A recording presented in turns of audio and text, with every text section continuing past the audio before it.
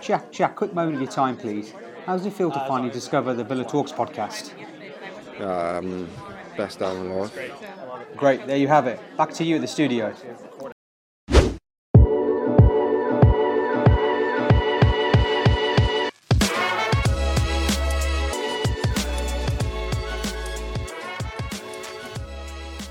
Hello and welcome to another episode of the Villa Talks podcast.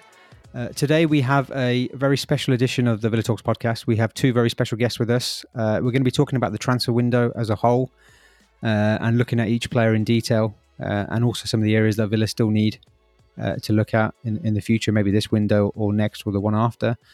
I'm joined today by two guests who have some level of expertise in the area, let's put it that way. Both scouts in the scouting world at either end of the spectrum have some excellent experience and knowledge and insight to give to us and to our listeners about each of these players and also some potential picks that Villa may look at in the future. Firstly, we have Chris Cochran, a very experienced scout, Aston Villa fan, most notably working in sort of League One, League Two and the Championship before in the lower leagues, spotting players, most recently working at Tranmere Rovers. Chris, thank you for joining us. How are you, mate? I'm very well, thank you, Omar. Yourself? Yeah, very well, thank you. Good to have you.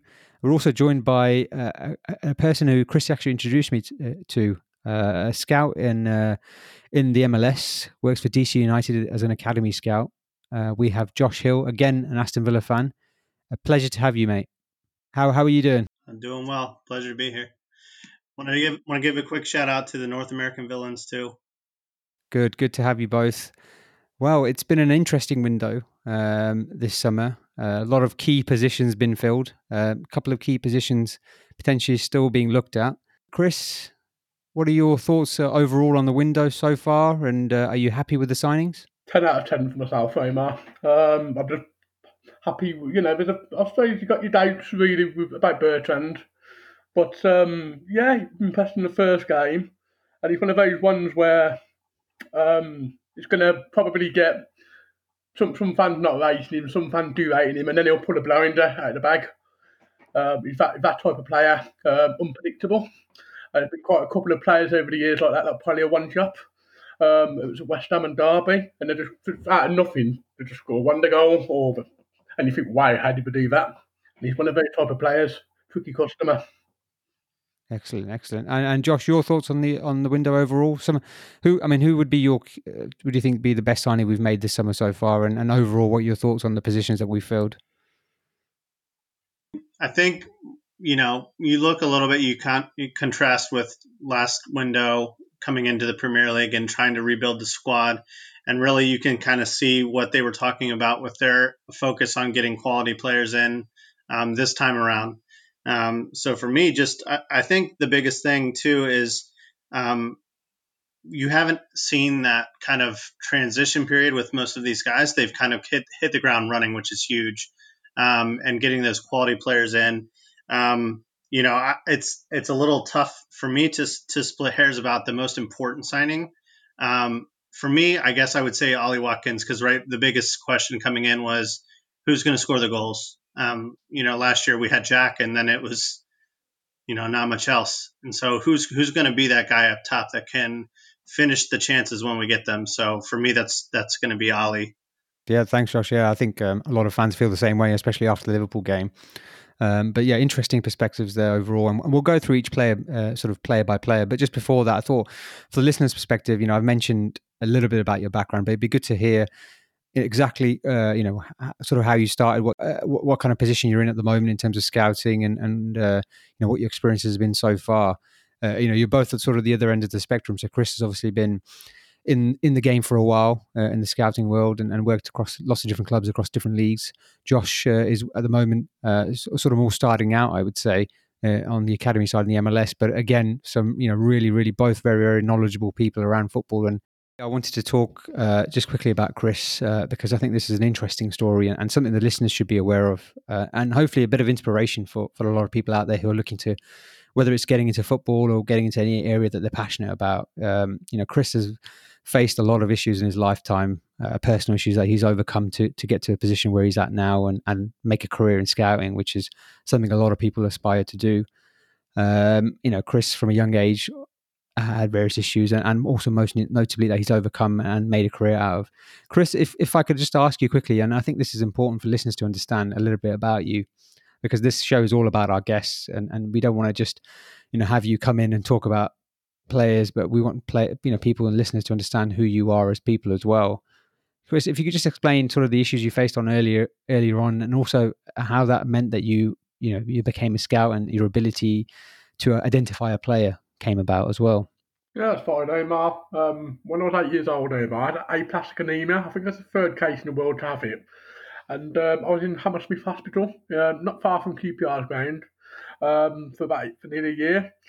And so in time, I was in isolation. I wasn't really into football too much before then because my dad didn't like football. So I started to watch the football on the TV because back then, in the late 80s, it was all on the TV, ITV, and Tottenham in 1987 were kind of had and scored 49 goals. So I started watching a lot of that. I watched that Wimbledon final when they beat Liverpool, and I just basically fell in love with football. I started seeing who was good players. I was watching what they did on the ball, what they did off the ball. I was able to predict a good player. So, Chris, obviously you've obviously had a natural ability to spot a player from a very young age. I mean, what was your first role in scouting, and how did that come about? I was at St Mirren FC. I was a volunteer first team scout. Been a scout for 3 months since my qualifications. I'd already covered Leicester versus Brighton for Barnet, and I did an opposition report for Barnet and Leicester. And then lost 1-0 Barnet in the cup, so I'm quite chuffed with that because the keeper had a blinder, but they kept Leicester at bay for most of the game. That was my first ever assignment. And then basically, it was the St Mirren game. I was on LinkedIn. I had about 500 contacts at the time. And the other head of recruitment, the new head of recruitment, it was a former scout at Hibernian, messaged me asking me if I'd like to be their first scout for the door. I said, yes, please. And I think my first assignment, funny enough, was Solihull Moors versus Tranmere. Just about 21st of December, and it was called off at half time. And I told Mickey Mellon, my gaffer at Tranmere, about that. I told him about it, and he laughed. I remember that game, and that's my first ever scouting assignment professionally for St Mirren. I left St Mirren the day before the end of the transfer window after we got promoted. We went on a record breaking run. I was chuffed. I thought, wow, since I started here, we've won almost every other game. And we got promoted to champions. Yeah, I left it for whatever reasons. Alan Stubbs comes in. So I moved on because he didn't like any of the scout suggestions. So I moved on. Yeah, and then he got sacked after about 5 games himself. And then I went to Crewe. What I tended to do, how I got that role is I googled Crewe scouts and I found an email address of somebody at Crewe. So I emailed him, and that time they said I would like to speak to you on Friday. I'm on leave at the moment. I'd like to speak to you because the Staffordshire scout, because I moved up to Staffordshire 2 years ago, has left, like you to be our Staffordshire scout. So I got the role quickly. And basically I got headhunted by Tranmere because I got Corey Blackie-Taylor into Tranmere. Yeah. I went to watch him with Harry Suter of Stoke last just after my stroke. That was last April. I went down on the train at the time, and I spotted the players and I said those two definitely. I knew about Corey because I'd already suggested him to St Mirren, you see. So Suter was on loan at Fleetwood. It was only about his second game. He was brilliant and obviously impressed the other week. So I smile because I've got the report. I know you've seen it, Omar. Yeah, I've seen that actually. So Chris sent me the report he made on Suter, and it was quite interesting. He sent that straight after the Stoke game and said, "Look, I did tell you he was a good player," and it just opened my eyes. Actually, the ability that Chris has of spotting a player. Chris is a regular poster on villatalk.com, which is obviously a website that's all close to our hearts. It's somewhere a lot of Villa fans have posted before or been involved in or started on before they went on to things like Twitter and social media, and before that was BBC 606. And Chris has his own thread on there where he identifies players that he thinks are going to make it, or either be really good Championship players or Premier League players, or even better, superstars. And his hit rate is phenomenal. So when he says these things about his ability to spot a player. We've all, for people who are on villatalk.com, we've all seen it. We've all seen the names he's mentioned, and we're looking at players now that Villa have been linked with or other clubs have been linked with, and you spot a post from 3-4 years ago, and Chris has said, we should look at this player, and it's pretty interesting to see that, and pretty crazy to think that someone's able to spot a player so well and have that natural ability as well. It's been difficult for you with the recent stroke as well, and I think for listeners to understand, your speech has been affected and your hearing as well, hasn't it? Though I can't hear too well, I've got it in my eyes, my head as well. Because that's two things that's important. But I do, Omar. I had it last January the 1st. I was in hospital for a month where I couldn't walk. They said to me in hospital, "You can forget about going to your bedroom and get home and walking stairs." I said, "Hold my beer." I got home that night. I went up to bed. So a few days later, I started walking around my living room, and I was with a limp with my left leg. And I think I asked Adam Hobson, Dave Hobson's son at the PFA, can I do the Nantwich game? Basically the month after, so I got my train up there. I didn't drive then. I passed my driving test in February because I was told, because of my hearing, you're never going to pass, mate. Forget it. Again, hold my beer. And what's what spurs me on. Rejection is motivation. So it's about, I had from Nantwich Station to the ground, it's like about a mile walk. So I was striking my leg like that and struggling down the road to get there, so I can go and do a player report. And then the game after was that Walsall game, Walsall versus Fleetwood, and then I went to Walsall versus Oxford. And I didn't work for anybody at the time. I kept doing these reports for Tranmere, who was on the PFA network. So that's how I got the role at Tranmere. In November last year, they said to me, "Adam, we'd like that Chris at the club." And Adam said, "He's at Crewe now." I said, I spoke to him on the phone and I said, "We want to take you from Crewe. You can't work for two clubs." I said, "That's fair enough." Conflict and all that. And I got headhunted. Perfect. Yeah, I think that's really inspiring. I think for many people, and testament again to your passion for what you do as a scout, and how you feel about being a scout and being able to identify a player. To go through that and come out the other side and get a role at Tranmere, and continue your career in scouting, and also the dedication to your craft as well. You're in that position. You're in that circumstance and that condition for you to show the passion to continue and want to go to a game and spot players. It's something you're really passionate about. I think it's really, really inspiring. It's really, really great to see, and thank you for introducing us to Josh as well, who's, like I said, at the other end of the spectrum in terms of his scouting experience. Starting out working in the MLS for DC United, but again, another individual who happens to be a Villa fan, which is great for us, but also another individual who's excellent at spotting players and really understands the makeup of play and what's needed to make it in the game, and understand and be able to spot a player.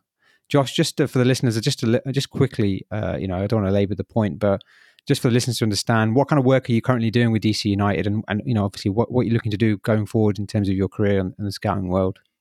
Yeah, sure. First, I think I also want to just say something real quick.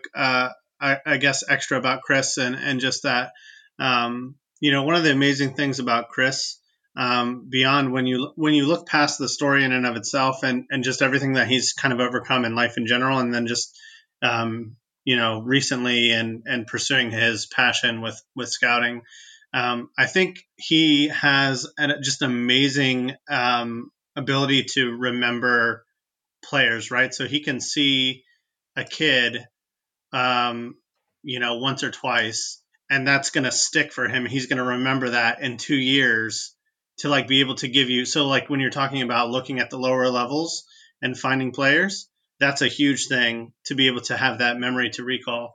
And then I think too, just how he connects people and how he encourages people is just huge. And so that's kind of how I get my start in scouting. I knew Chris. I guess you could look at an American route to being a soccer fan or being a football fan, right? And that maybe it's a little bit different than maybe what you guys are experiencing there in the UK. And so I came a little bit late to the game. One of my true loves is American football.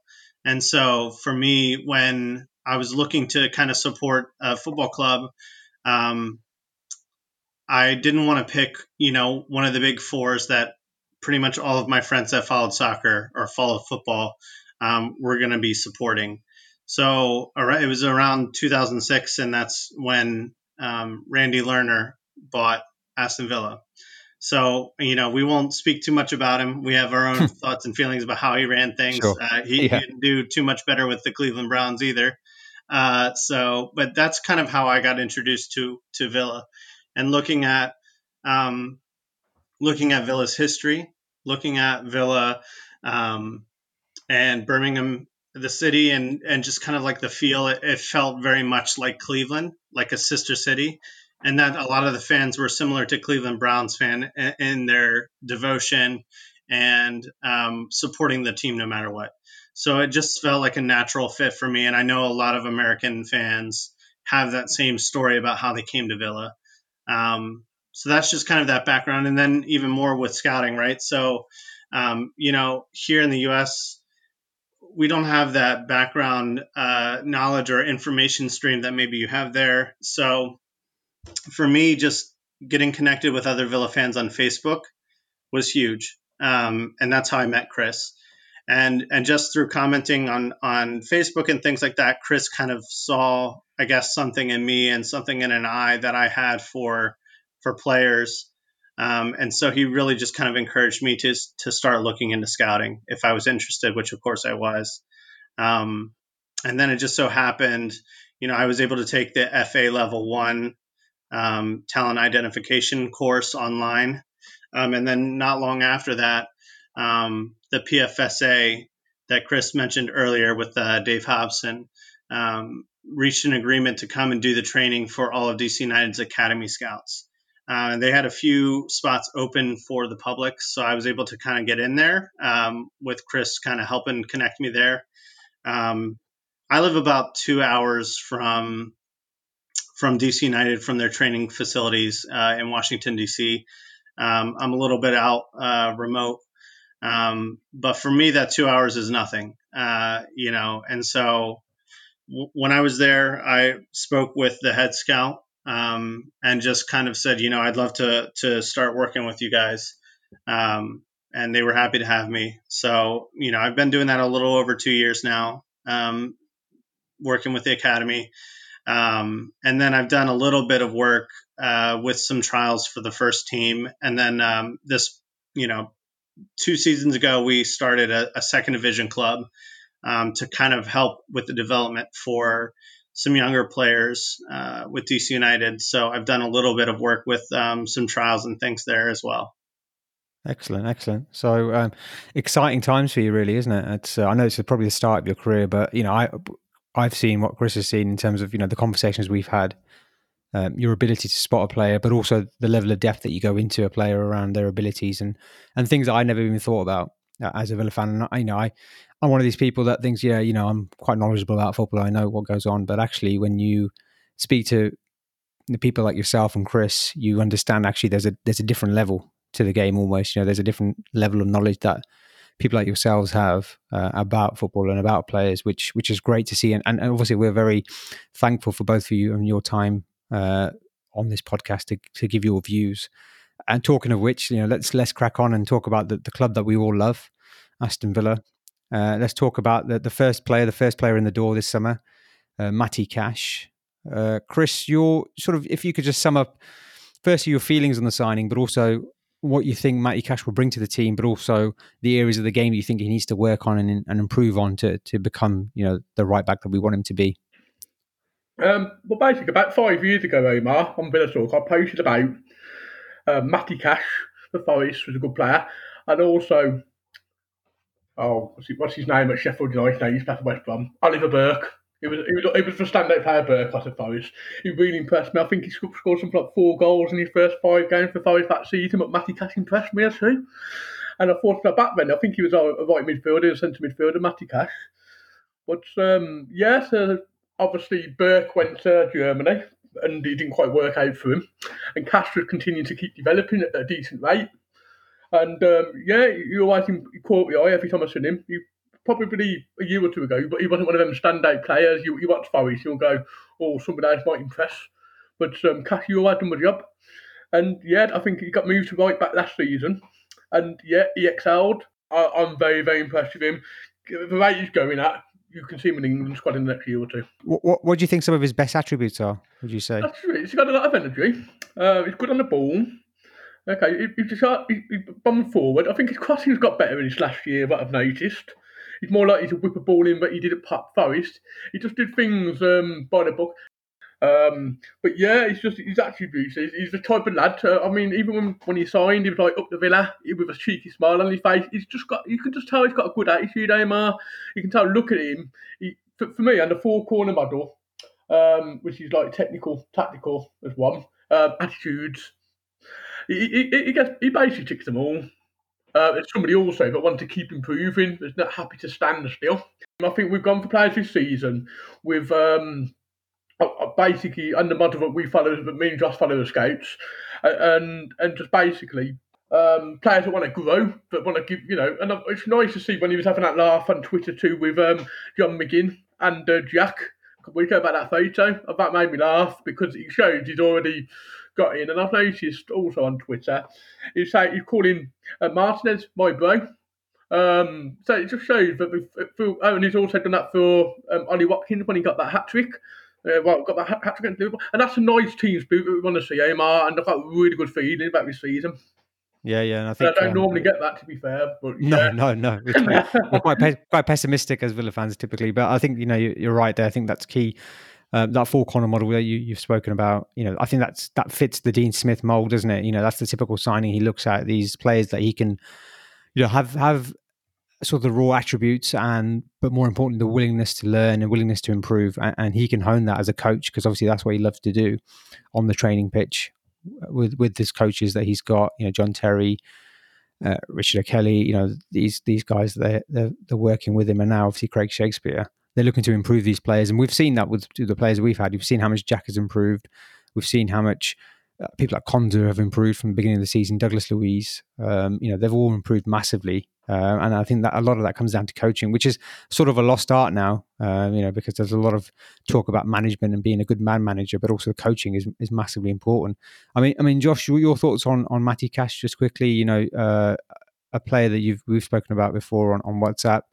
In our conversations, I mean, going forward, we haven't seen much of him going forward. What do you think he'll bring going forward? I think that's going to come with being a little bit more comfortable, being there a little while. I think I've seen his ability to put in a good cross, and just that energy. You need that energy on both ends of the pitch, and I think we'll start to see a little bit of that offensive production come through. I think for Matty Cash, the biggest thing for me is just his steadiness that he's brought to the position. I think end of last season, Mings and Konsa kind of solidified the center back pairing. But then we're always kind of having that question about the two backs, the right back, left back position. And I think now you've got to a point where you can feel comfortable in 3 out of those 4 positions, that is settled. There's no drama to that, position. And so I think for me, that's the biggest thing is just his like attitude, his willingness, and he's not afraid to kind of like put in a tackle. He's not afraid to put himself out there. So. Yeah. And I think that's important. The modern day game, the fullback position is so important, isn't it? Compared to what it was, say, even 10 years ago when we had 10, 12, 13 years ago, when we had likes of Nigel Reo-Coker playing there and Craig Gardner playing there for us, they were more, it was more of a tool more than anything else. But now the right back and the left back are vital cogs of the team going forward. We've seen the likes of Liverpool with Trent Alexander-Arnold and Andy Robertson, how important they are to their team, and how someone like Trent pretty much dictates the game from that right back position. And I think one thing I've noticed about Matty Cash that I didn't notice, and which Chris has just touched upon, was his improvement in his crossing ability. Because like you, I've seen him a little bit at Forest. Forest is team that I'm quite fond of. As I lived in Nottingham for a couple of years, so it's a team I look out for now and again. And when they're on the TV, you watch their games, and I'd never really noticed, even last year when I was watching him play a right back and having some great games. I'm thinking of games like against West Brom where he scored. You could see his ability, technique on the ball, but I didn't really see too much about his crossing ability. But this year I've noticed, and he hasn't had that much of a chance to get forward too much, but when he has, his ability to cross the ball from sort of the inside right back position almost, coming inside and letting the winger go out on the outside, which is something we've never really seen too much of Villa. It's normally, Al Mohammadi, who's actually got that ability as well, but tends to cross from quite wide out and looks to curl the ball in. And then, Alan Hutton, who just, just looked to bomb forward and then cut back to anyone without actually ever looking. But let's not go into that. But I think his ability to cross the ball from difficult angles and put in across at pace as well. We haven't seen too much of that, but I've noticed it a couple of times. I think that's going to be quite key for us in the games against maybe a lower standard of opposition where we're going to have more of the ball in the final third. Yeah, I would agree. I think too that he combines maybe what we've had from individual players into one player, which is what you want. You want that one player that can do everything for you. Yeah. No, massively, yeah. And, that's an exciting, like I said, probably a typical Dean Smith signing, someone you would expect Dean Smith to sign, someone from the league below who's obviously got ability, but has some room to grow as well. And like I said, Dean Smith and this team can sort of hone that ability and coach it and make it better and obviously make him a top-class Premier League player, hopefully. In terms of the next person in the door was Emiliano Martinez from Arsenal. A signing that it was mooted, on Twitter by a couple of journalists, and a signing I didn't actually think was ever going to happen, because I thought, this is a guy who's ready to play for a top 4, top 6 team and be the number one. And I performed very well recently. It's not often you get to sign a player like that when you've just survived by the skin of your teeth. A player in a key position. And a player in a position that most people were happy to get a stopgap in for, because obviously we've got Tom Heaton there in the background waiting to come back in, but we've managed to get Emiliano Martinez in. And Chris, I mean, he's made an excellent start to the season, hasn't he? And what do you think he'll bring to the team? In my opinion, Neymar, he's the best goalkeeper we've signed under the age of 30 since Mark Bosnich on a free transfer from Sydney in 1992, 1 month after his 21st birthday, by far. Yeah, and I mean, what's been impressive about him, do you think, so far in his games that he's had? Obviously, only sort of 3 games he's played, but what's impressed you about him? Well, okay, what's a bit of Arsenal after lockdown on my Sky and BT Sports and that, and I've also obviously he played for Reading on loan, and he went to Wolves and then he played a couple of games. I think he got injured at Wolves on loan, and he's basically gone around some of the lower leagues.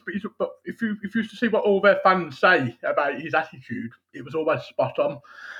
What impressed me the most is when he dived, he tried to stretch his whole body. Do you remember Pickford in Europe? He's quite small for goalkeeper. Do you remember where he stretched his whole body? Then Martin's sort of the same, and he's like 6'6", isn't he? Something like that. He just stretches his whole body, and that's why he tips things onto the bar, because he makes it stress. And what I like about him also is I think he really cares about the club already. Looking at his social media, and every Arsenal fans are saying in the year we'll go to Paris Saint-Germain for about 45 million from Villa. So I saw that type of figure remarks on Twitter. And yeah, maybe other clubs will, but we won't let him go without a fight. And the thing is, I think he's going to enjoy being the first choice with us for a while. And so what's impressed me, again, attitude. It's all about the players he brought in. They've all got good attitudes. And I just think he could potentially be our number one for the next 10 years, potentially. It all depends if we start sharp challenging, because by the time he's 30, whatever, in his 30s, he'll still probably get offered some elsewhere. It's an absolute steal for the money he pays. What 16 million plus add-ons, up to about 19, 20. Absolute bargain. Best keepers in Bosnich. Good. Well, good to hear. Josh, your thoughts on Martinez? Obviously, he started really well with the penalty save, and again, continue to impress in all the games that he's played. Interesting point Chris made there about the way that he's able to extend his body and make full use of his height, which is something a lot of keepers do find difficult to do. Something in an area that not many people think about when it comes to keepers. Obviously, we talk a lot about attackers and midfielders and defenders and their attributes, but when it comes to keepers, that side of the game, being athletic, being that tall, is quite important, isn't it? Yeah, I think you want to look at that reach and the area that you can cover in front of the net, and I think he shows great reaction. He shows really good spring. So which is key, because I mean sometimes you're lining up and you know where the shot's coming from or whatever, but then you get those deflection shots or things like that too, that you're going one direction, you have to immediately be able to change it and flip the switch, right? So I think he shows a lot of that ability. And then just what Chris talked about too, that the attitude, in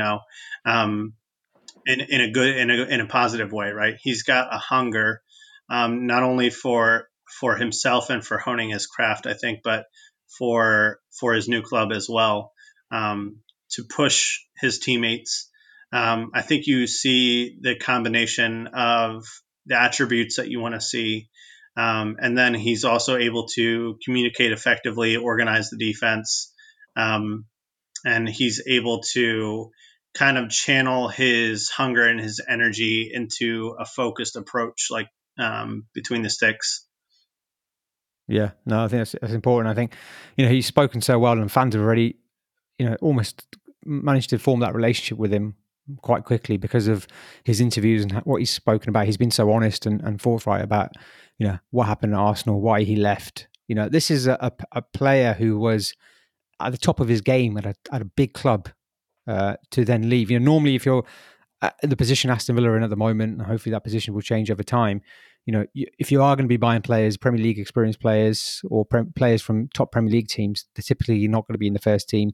They typically be a squad player, rotation player, or been signed and not quite, hit it off at the team and are looking for a move. To have a player who was week in, week out playing, albeit obviously I know Leno was injured, but performing at a high level and being key to their success towards the end of that season, to then be able to sign him, it's firstly testament to the recruitment team to get him in, but also testament to Martinez's attitude, the fact that he's willing to give that up because he knows he's not guaranteed first team football, to then come to Villa and try and become a number one for the first time in his career properly, and have that attitude that yes, I'm not going to be playing for a top 4, top 6 club potentially challenging for Champions League places. I'm going to be playing at Villa, who are looking to get back up that ladder, but have the ability to make an impact on this team. And I think that kind of attitude, you've both alluded to the attitude side of things, is also important when it comes to scouting, that you've both mentioned. And I think those two players, Cash and Martinez, both bring that in abundance, hopefully. And hopefully, and again, two areas that potentially, I've said this before on the podcast, two areas that most people probably wouldn't have thought were priorities for the team to improve. There was probably other areas, more notably in the forward positions, where people thought that were priority and where we needed signings. But the fact that we have improved those positions, and the fact they've had a massive impact already, again shows you the level of knowledge and expertise our team, the management team, the scouting team has around our players, and what we need to do to improve as a team as a whole. Moving on to sort of the third signing that came in,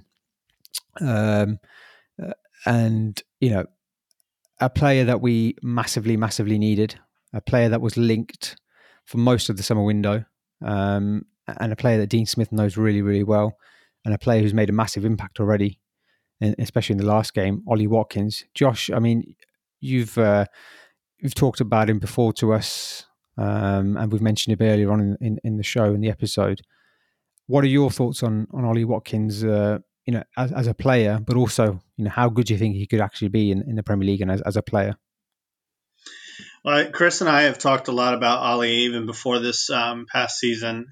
So both of us are quite familiar with it. Chris was the one who kind of like initially said something to me about him, and so I started watching him.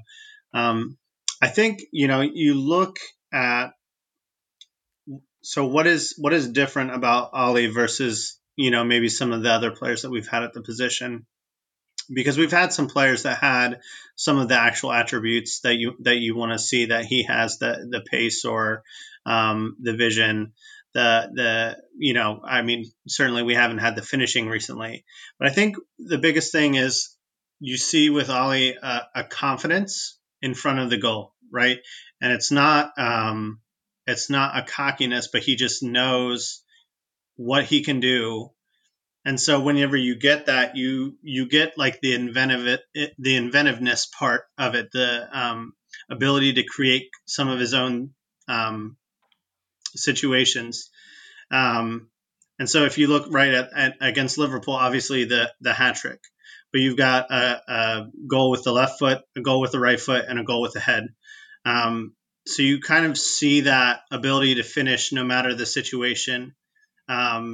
And I think too, I've seen a little bit of an ability to hold up play as well, so that you've got that recognition of the game situation and when to press and attack and when to kind of hold up to allow the attack to build. So I think he's kind of bringing both of that. And again, like I said, just there's nothing better than be able to hit the ground running when you're, a striker or forward. You're the one who needs to get the goals. And so to get that out of the way early kind of relieves a little bit of that pressure. Yeah, massively. And that point about game awareness that you mentioned, almost, it's an important point and something that not all players have. That footballing brain, that ability to read the way a game's going and understand what you need to do in a certain position, in a certain situation in the game. And that shows the footballing intelligence that Ollie Watkins possesses and probably why, so many people, and Dean Smith in particular, have high hopes for him to improve and become a top quality Premier League forward. I mean, Josh mentioned there, Chris, that Ollie Watkins, you've mentioned him a few years ago, and I remember on Villa Talk, you talked about him before he was at Brentford, even at Exeter, as a player to watch out for. What impressed you when you first saw him about him? Because obviously he was playing a different position then, wasn't he? Yeah, he was. He's an attacking midfielder, but he's also played, obviously, as left winger, but he's more of an attacking midfielder for Exeter. Before that playoff final, where they lost, and he got his move to Brentford, I watched him on, I had a Yscape back then, which is the skating app where you can get any game in the world. I was digging out some games, and he really impressed me. I thought to myself, there's a lad. And then I read a newspaper article, again, attitudes. He said, I'm going to Wembley. His mum could never afford to let him go to Wembley when he was a kid, so he had to grow up without living that dream.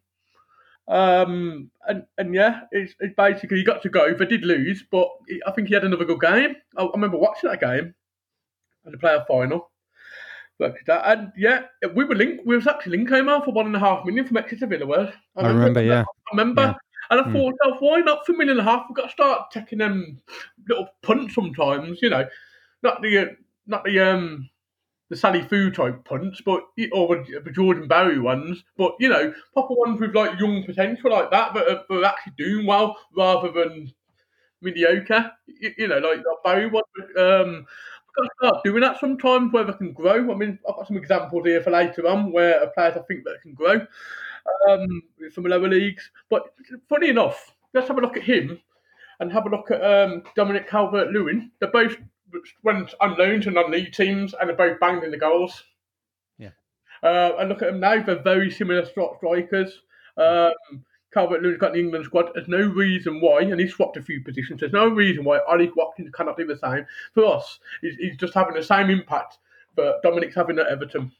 And, it's nice to read about Dominic's dad saying that nice stuff the other day, because obviously Ollie Watkins, I think, just wants to make his mum proud of him. A lad from Exeter, but probably, his mother couldn't afford taking to one. Just wants to basically give all the things in life, but they probably didn't have growing up. And, yeah, that's similar to a lot of people in life. Yeah, that's important though, isn't it? That point you make around not having much in life and having that hunger to succeed. That sort of backstory, if you like, is a vital part of a player's makeup. They can be quick, they can be good with both feet, they can be good in the air.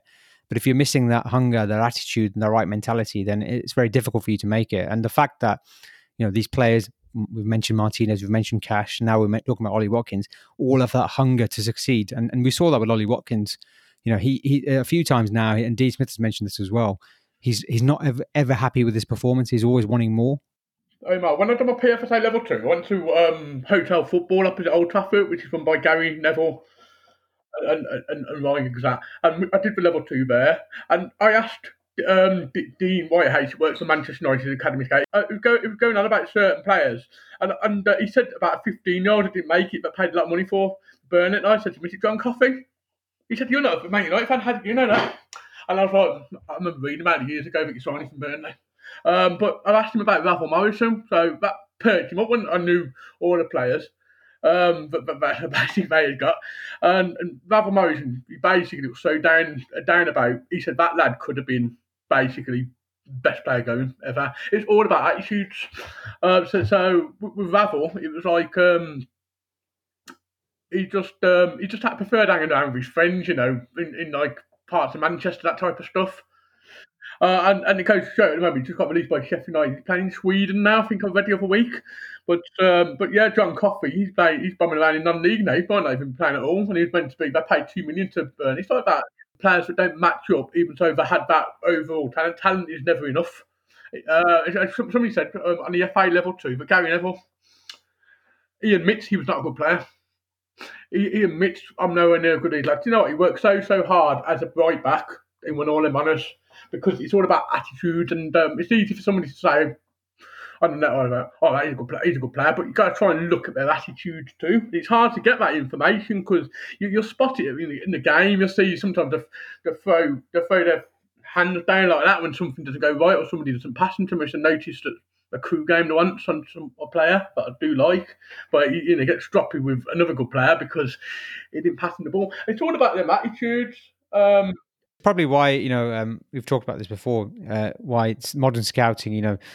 I think stats play a massive part, obviously, in terms of identifying players. But and there's as a point of the modern game, there's that sort of the stats based model, and having that as part of your model when recruiting players is important. But also actually going out to see these players, see how they perform in the real life, and yes, they might have the best dribbles per game in the league, or they might have the best tackles per game in the league, or whatever. They might create the most key passes, but actually, what kind of impact are they having on the game in real life? What kind of attitude do they have?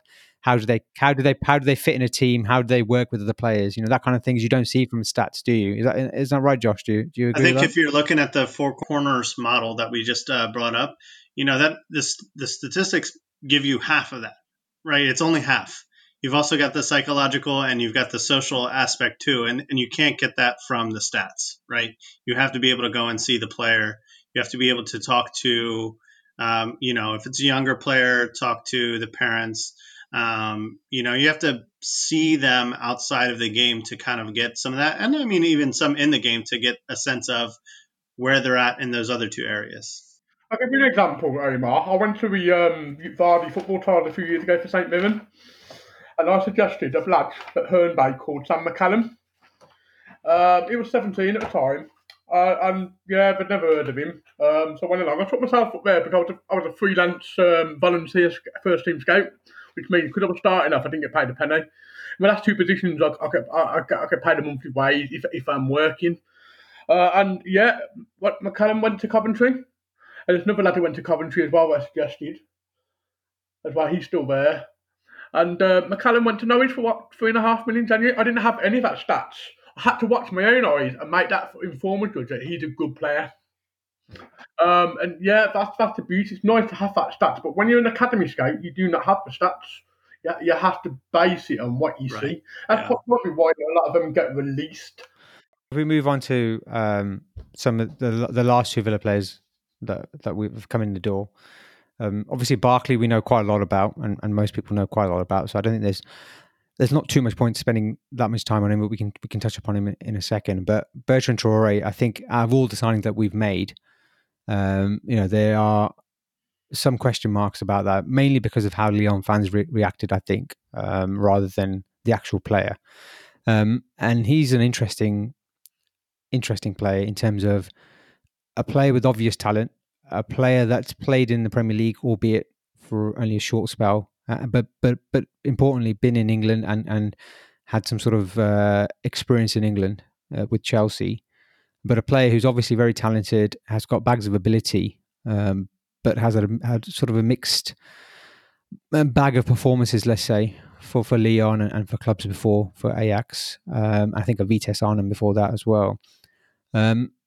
Josh, your thoughts on Bertrand Traore, and do you think with wingers, especially we've seen last season, they can blow hot and cold. Do you think a bit of patience is needed from Villa fans for him? Yeah, I would say so. I think even if you look at his start with Villa already, he's kind of been stuck in this cycle of basically being in the cup matches. We haven't really been able to see him kind of get a full run out with sort of your normal starting 11. So it'd be interesting to kind of see how that works itself out.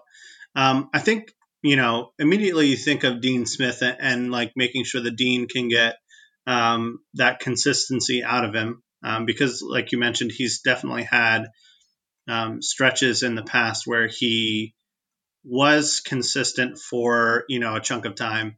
But also, he talked a little bit about having that connection with John Terry coming in. I don't know how brief that was, their period together at Chelsea. But that might be a bigger key than we think of, and as far as like bringing him in and getting that consistency out of him, having that respect of a former teammate who's a legend at the club, Chelsea, that is. So maybe that might be a factor that is getting a little overlooked.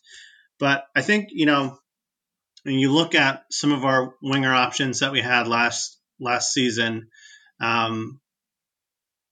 I think that he's definitely a clear upgrade as far as like, even if he's not ending up in the 11, he brings something off the bench that maybe we wouldn't have had if we hadn't signed him. So I would just kind of say that and say, for me, the jury's still out a little bit. You see the ability, but I just want to see him playing a little bit with the 11 before kind of making that final determination. Chris might have a different opinion, or he might have a little bit more positive view. I'm not sure. He's one out of all the signings so far, but I have my question marks about it. I wasn't that impressed really when he was at Chelsea. Obviously, I'll give every player a chance. Omar. Lyon fans are probably not too happy with him, but we could say the same. They said the same about John Crew, didn't they? He impressed the first game. My girlfriend even said he's a good player. But I was really, really happy. He didn't play too well in the second game. And he came on and he scored against Liverpool, didn't he? So it's going to be one of these ones. It's going to be a bit of a roller coaster with him, I think. It's all about attitude. Some of the other players are a bit more pleased to be at the club. He looked like maybe it's just his way he is. He just seemed a bit like type of shrug his shoulder type thing. Like he talked, but he's quite a quiet guy. I think that's one of those things, isn't it? I think a lot of that criticism was leveled at someone like Jordan Ayew, for example, who's just sort of natural demeanor. Martial's another one where they're not like someone like Dwight York who's laughing while he's playing football. But I don't think. I think one of those things, it's just people's personalities. That's the way they are. It doesn't actually mean anything. I think Jordan Ayew is another player that fans gave some unfair stick to, and a player who's doing well at Palace now, just because he wasn't smiling 24/7. Not many players do really. But it's just this notion that these foreign players come in and they're not happy to be here. They're just here for a wage. Well, actually, most players are here for a wage and there to better themselves and make a better living for themselves, for them and their family. Just because they're not smiling on the pitch doesn't really actually mean anything. I think your point about Bertrand Traore, bit of a roller coaster. I think that's probably the best summation of it. It's going to be one of those, isn't it? It's going to be some good games, some bad games, and you got to just stick with him and hope he makes an impact in those games that we need him to make an impact on. I think if you're looking at a like rosy view of it, though, like we've had those roller coaster players at the winger position, and like this is maybe a little bit more higher end roller coaster, right? Yeah. That is a fair point. Yeah, and in terms of output, but also pace as well. Yeah. Hopefully, and explosive pace in that final third on the counter attack, which we sort of saw against Liverpool, albeit the game was won and what have you. But he straight away nearly made an impact a couple of times, which hopefully he does that in games and in the future when we need him to, not only when we're winning but also when we need a goal. Just quickly, Chris, just before we sort of start talking about potential areas that Villa can improve, but also some picks from you as well that we should look out for. And this is a podcast that we'll come back to in a few years' time to see how good you were, how good your picks were. But just quickly on Ross Barkley, impressive debut.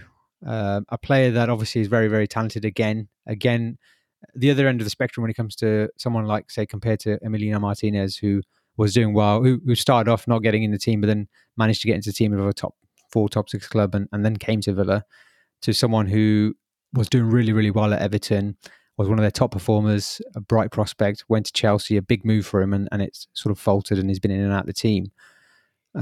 What are your thoughts on him coming in, and what do you think he'll bring to the team? And also, how important do you think his relationship with Jack will be on that left-hand side?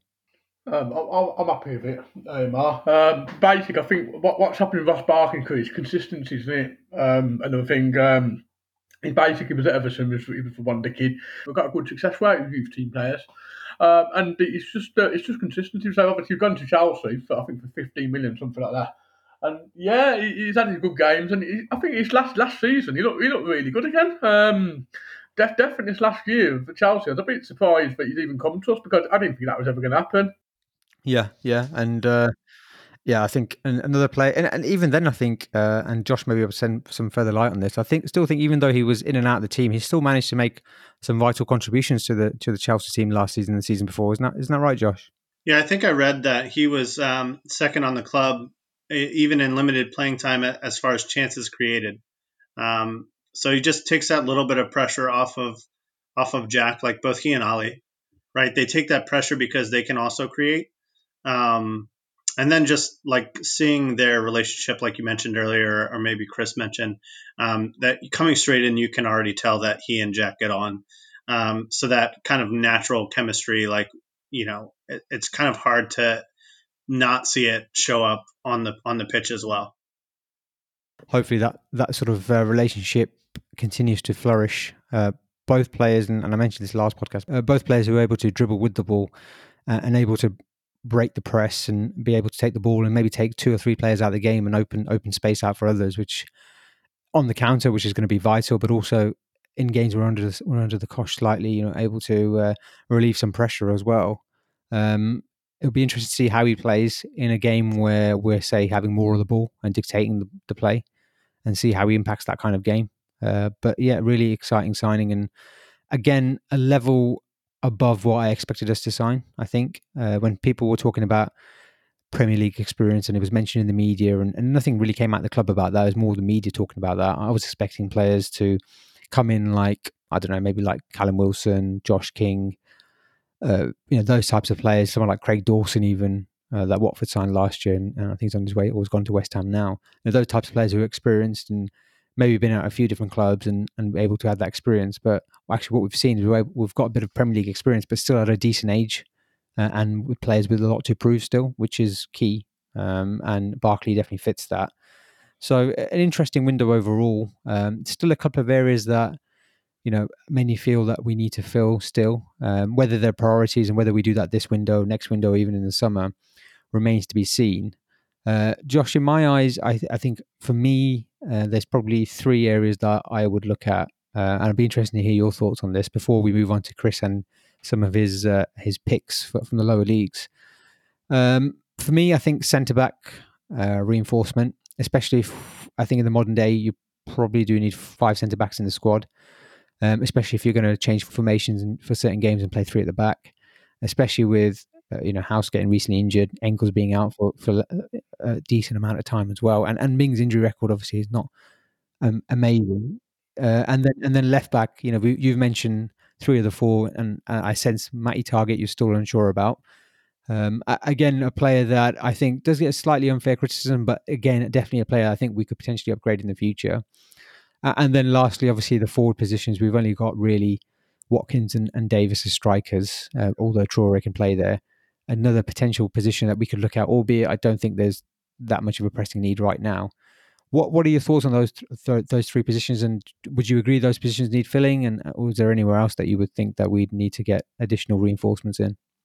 Yeah, it's interesting because this wasn't included in the notes that I sent you, I don't think, but I had messaged Chris my thoughts on this a little bit beforehand too, and and exactly those three spots are what I kind of sent to Chris. And you know, I guess like the best way to think about it, right, is that even in areas where you might think like we're okay, taking it to the next level is still finding an improvement, even on an area where you might have a strength, right? Um, and so I do think there is a hole. I guess not talking about strength, but talking about a hole in that center back position. Because say Mings or Konsa goes out tomorrow, who do we have that you feel confident to step into that position? I think even recently in one of the cup games, did El Mohammadi play in the middle? Somebody Yeah. played in the middle. It was just like, Elmo, okay, yeah. all right.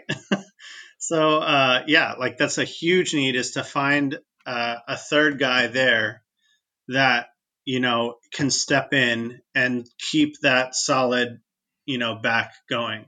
I think that you're right a little bit on target. For me, he's one of those kind of players that maybe has some holes. He doesn't wow you, but he's still a Premier League quality player. And so that's an area where I'd like to see maybe us go for a really young guy and get a punt maybe, or get a really young guy in there to get a chance to kind of like groom him and learn a little bit while we have Target that can kind of fill in while we have him.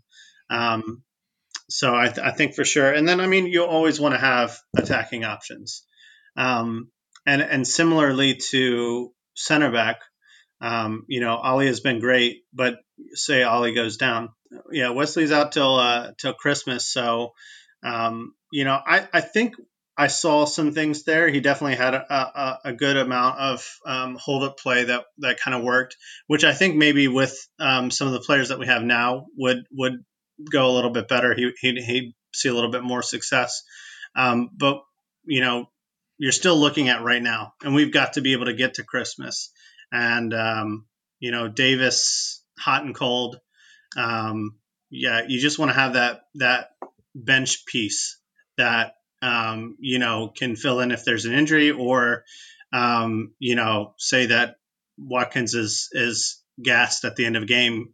You need to bring somebody on fresh that can actually present a threat.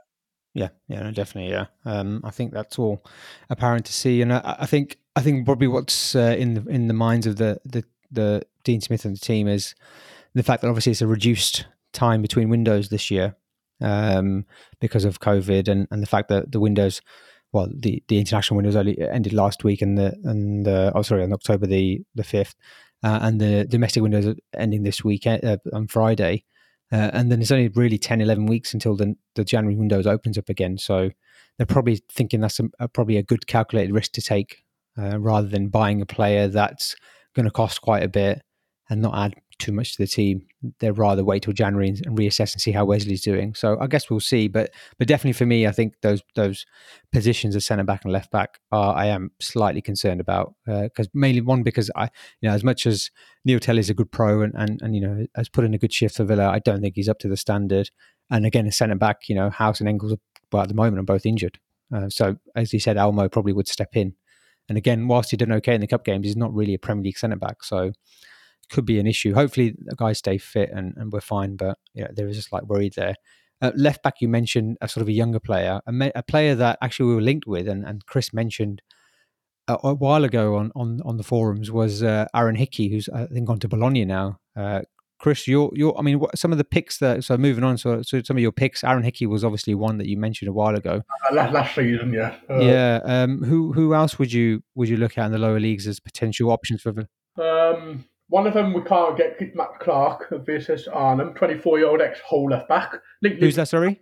Max Clark. Max Clark, okay. Yeah, 24 for VSS Arnhem. He was at Hull as a kid. He played for them. He was Robertson's understudy then. Liverpool were looking at him last season. I watched him play before Liverpool linked. Very, very good player. But he's 24, so he could give Target a bit of comfort. Obviously, we can't sign him at the moment. So there's two picks I've got at the moment from the English leagues. The first one's Ryan Manning of QPR. Yep. Okay, he's 24. He used to be a centre midfielder like Matty Cash, and he's moved to left back. He's been linked with a £5 million move to West Ham, but apparently Dave Moyes don't rate him. He's out of contract next summer. He impressed last season, Veze, for QPR. Okay, so Ryan Manning, I feel who's worth looking at and just challenge target. But my proper pick is 21-year-old Harry Pickering of Crewe. Harry Pickering, I saw 2 years ago when I went to watch Crewe for an assignment. And funny enough, I started working for him after. And I actually know I met his mum at the game. She's sitting next to me. Harry's mum, and he was he gets a bit nervous at the time. He was sick on the pitch for that game, but he got man of the match. He's just for stats wise as well. He's the best level league left back. I think Bristol City and Forest have been looking at him. He's 21. Also, interestingly, he's another centre midfielder that moves to left back. Right. A bit like Matty Cash and Ryan Manning. It's funny enough, all these players are coming into the first team and they're getting moved to right back or left back for other positions, and they're excelling. And Pickering, what, £2 million maybe, and then that's Crewe for the season. He'd be a perfect understudy. He can whip a ball in. He takes players on. His tackling could be a little bit better, but he's a good lad too. He's another one that's always improving all the time. Yeah. So, and quite tall as well, isn't he? I think is he over 6 foot? He's about 6'1", I think Pickering is. Yeah. Yeah, which is important. I think Cash as well. One thing we haven't mentioned was Cash's compared to Gilbert, especially, is his height. Again, he's a 6 foot plus player, which is important when you're defending set pieces. So yeah, an interesting pick. Harry Pickering, I'll definitely look at. I mean, I've heard of the name and I've seen articles about him, and obviously Crewe have a fantastic record of bringing young players through. Yeah, I've seen him about 12 or 13 times live now. Very, very good player. Obviously, I've met his mum and I was talking about it. I said, I've actually suggested Harry to St Mirren on loan. And so basically that's an interesting one. St Mirren weren't that interested. And yeah, this is one of them ones. I've just watched him come. I think I've actually suggested him to Port Vale as well because he was almost out of contract last season, Neymar. Before the start of the season. It's one of these ones that was potentially wasn't sure whether it's going to be renewed or not. We've only got renewed, so I said to Port Vale because there's a scout at Port Vale. I sent him an email and he said some very good suggestions here, and I've shown that sort of list of suggestions to Salford. So I did a bit of work for Chris Casper and the class of '92 for a bit. That's really interesting. I think. Thank you for that. That's an interesting pick there. One to look out for Harry Pickering, but also I think it was Ryan Manning, the other one, and the first one that you mentioned was a Max Clark from Vitesse Arnhem. So 3 players to look out for potentially. And I think those types of players are, although obviously my knowledge about them is nowhere near at the level of yours. I think those types of players are players that someone like Dean Smith would look at and be happy to look at. And again, these sort of as Josh mentioned, these sort of low risk signings in the sense that they're not going to cost you a lot of money, and you've got players in their position that can do a job until they develop and become a player and ready to step into the first team. So interesting one. I think from our perspective, from the Villa Talks team, just want to say thank you to both of you for being on here. I know you both are busy guys and you've got jobs to do, and to take time out to talk about Villa and talk about the players and potential players that we might look at in the future is really valuable information that I'm sure the listeners would really appreciate. And also just quickly, just to say, Chris, I know it's difficult for you to do these types of things with the issues you have in your hearing. So to do that and to talk about it so eloquently, and take your time to do that, I know it's difficult for you, but I personally really appreciate it. And never give up in life. Exactly, mate. And just to show everyone out there, this is a person who's had a lot of troubles in their life and a lot of issues to face, and the fact that they've made a career out of something they love, hopefully gives people out there hope if they want to get into the football industry. Inspiring, Josh, and also to a person that's willing to share their knowledge as well. You could easily just sort of keep that to yourself and use that to get further in your career, but the fact that you're able to share that with all of us, and obviously thank you for introducing me to Josh, and Josh, thank you for your time as well. It's been really, really interesting to hear your thoughts on the players, and good luck at DC United as well. Yeah, thank you. I'm sure you'll go from strength to strength in your career as a scout, and maybe even come to Arshaw's to scout for Villa maybe in the future. Wouldn't that be a dream? But yeah, thank you both for your time today. It's been really, really interesting, and I hope the listeners have found it really interesting. This is what we try and do with Villa Talks podcast. We try and bring you fresh perspectives on the game and on Villa, and also give a platform for people who otherwise don't get a platform to say and demonstrate how good they are at what they do. This is what we're all about. Whether you agree with them or you don't agree with them, whether it's the late night ramble, whether it's the lockdown lowdown, whatever it is, we're here to give you a platform, and we hope you're enjoying it, and we love having you listen to our shows and interacting with our shows. So it's been fantastic first few weeks for us. But thanks again, guys, and we'll be back later this week with another late night ramble where we'll be previewing the Leicester City game, and also alongside that will be our special around the Black History Month, and we'll be looking at and deciding our top 5 black players to play for Aston Villa over the course of our history. I'm sure there'll be a few contentious shouts in that one, but that should be a really interesting debate. Chadsy, Jugs, and Deckers will be joining me for that one, so it should be a good one. Look out for that one. And apart from that, just please do subscribe and follow us if you're not already doing so. If you're on Apple Podcasts, please do leave a rating and a review. We'd much appreciate it. And thank you for listening. And up the Villa. Thank you, guys.